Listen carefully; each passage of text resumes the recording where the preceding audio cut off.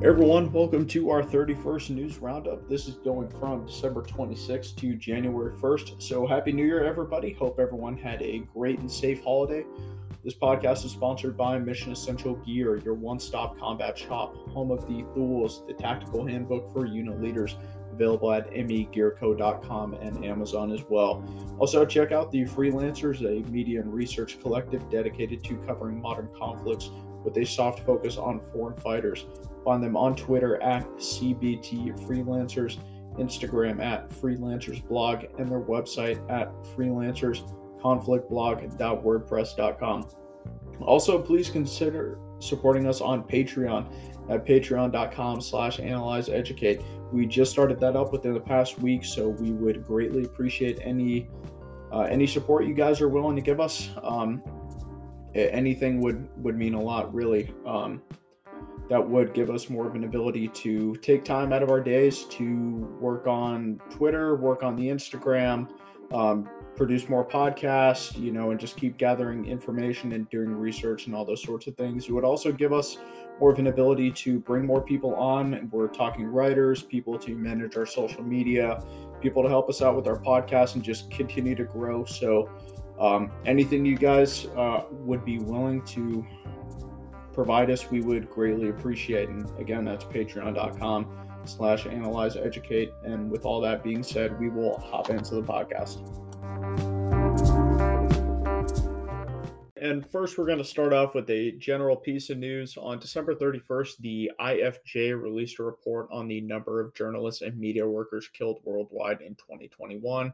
The IFJ is the International Federation of Journalists. In total, the number of journalists and media worker killings around the world was 45 in 2021. That is down from 65 in 2020. The IFJ found 33 of those killings were specifically targeted attacks on their victims. 20 of those killings were in Asia and the Pacific, 10 in the Americas, 8 in Africa, 6 in Europe, and 3 in the Middle East and the, quote, Arab world. The deadliest country for journalists last year was unsurprisingly Afghanistan with 9 killings.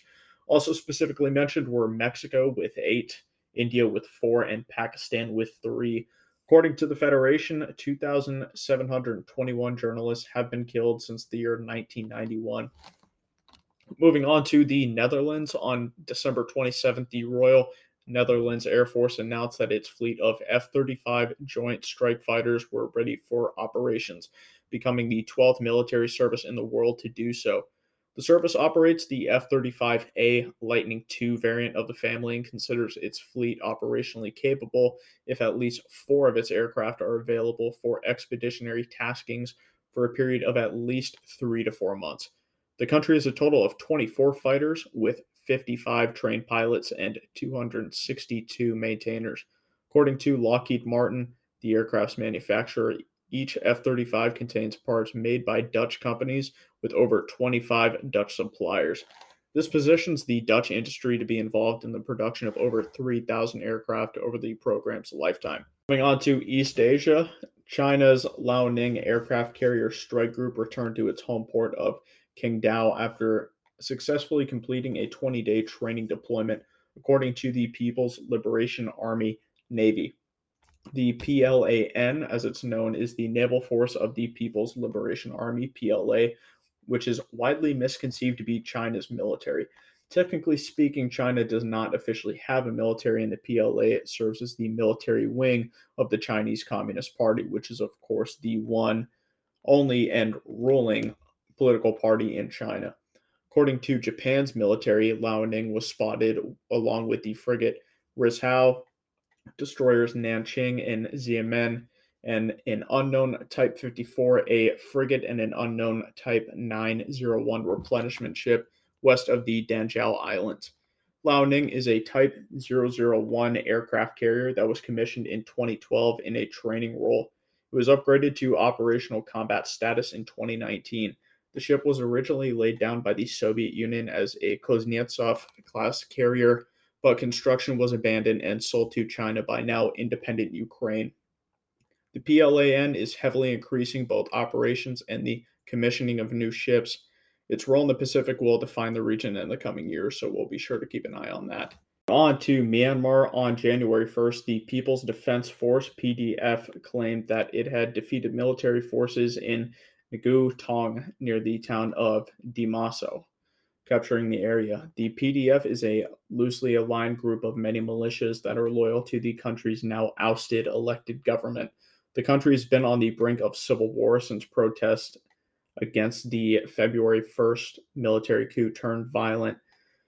Myanmar is full of dozens of armed groups fighting against the government right now, the military run government.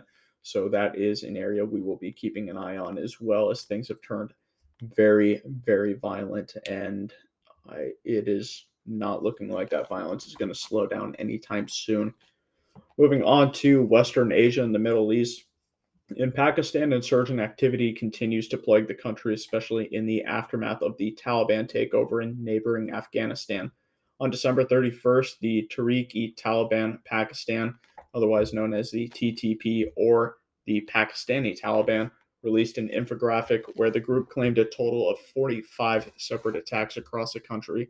The group's actions ramped up drastically after the collapse of the Afghan government in August, in which TTP prisoners held inside Afghanistan were released and made their way back across the border into Pakistan.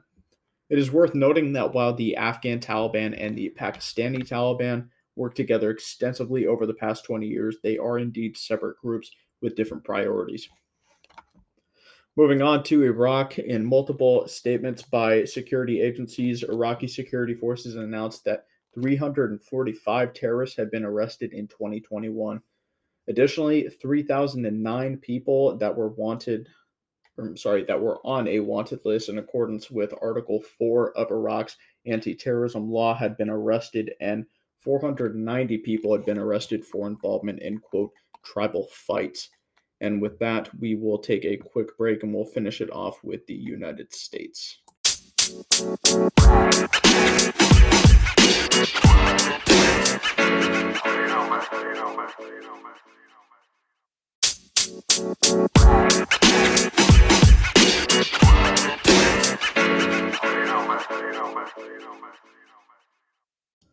All right, and we're back to end it with the United States. On December 28th, the city of San Francisco canceled its New Year's fireworks show, citing a local increase in COVID infections as the main reasoning. On the same day, former Democratic Senate Majority Leader Harry Reid passed away at 82 years old. According to his wife, Londra, the cause of death was pancreatic cancer. He served in the Senate from 1987 to 2017. His career in public service spanned almost 50 years, serving as the Lieutenant Governor of Nevada, the representative for Nevada's 1st District in the House, and holding other state offices before reaching the Senate. The Searchlight, Nevada-born senator leaves behind his wife and 5 children. Also on December 28th, legendary NFL Hall of Fame coach and broadcaster John Madden passed away at 85 years old. The NFL did not identify cause of death during their announcement, but did say his death was unexpected. As the head coach of the then Oakland Raiders, Madden gained a record of 103 wins, 32 losses, and 7 ties, one of the best among coaches with over 100 games under their belt. He was also a TV analyst and broadcaster from 1979 to 2009, covering 11 Super Bowls and winning 16 Emmy Awards. Also on December 28th, Secretary of Defense Lloyd Austin ordered the USS Harry S. Truman Carrier Strike Group to continue operating in the Mediterranean Sea to further ensure our European allies of the United States' regional commitment to security. The Truman was originally set to deploy to the Middle East before this order was issued. Ongoing tensions surrounding NATO and Russia over the troop buildup on the Ukrainian border was not explicitly mentioned. However, speculation leans towards that being the reasoning for this change of deployment. The Naval Strike Group includes the aircraft carrier Truman, Carrier Air Wing 1, and assigned escort ships, and is currently operating in the Ionian Sea between Italy and Greece, according to the fleet tracker run by the U.S. Naval Institute News. On January 1st, the number of Americans hospitalized with COVID-19 surpassed 95,000, the most since September 2021. Also on the 1st, the BBC reported that over 4,400 flights had been canceled on Saturday worldwide, with 2,500 of those flights in the U.S. alone. Over 1,000 of those cancellations were attributed to Chicago's O'Hare and Midway airports alone. Weather issues and staffing difficulties related to the Omicron variant of COVID 19 have been the main causes, according to major airlines. Over 12,000 flights have been canceled in the U.S. since December 24th. And lastly, on January 1st, former Brooklyn Borough President and NYPD Captain Eric Adams was sworn in as the 110th Mayor of New York City. The longtime Democrat also served in the New York State Senate from 2007 to 2013 and follows an 8-year tenure by his fellow Democrat Bill de Blasio.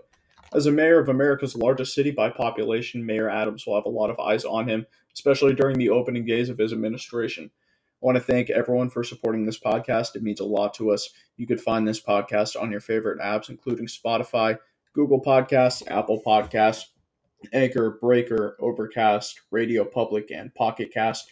You can find us on Twitter and Instagram at AnalyzeEducate, all one word. Please consider supporting us on Patreon at patreon.com/AnalyzeEducate. And that's all I have for you guys this week. We'll see you around.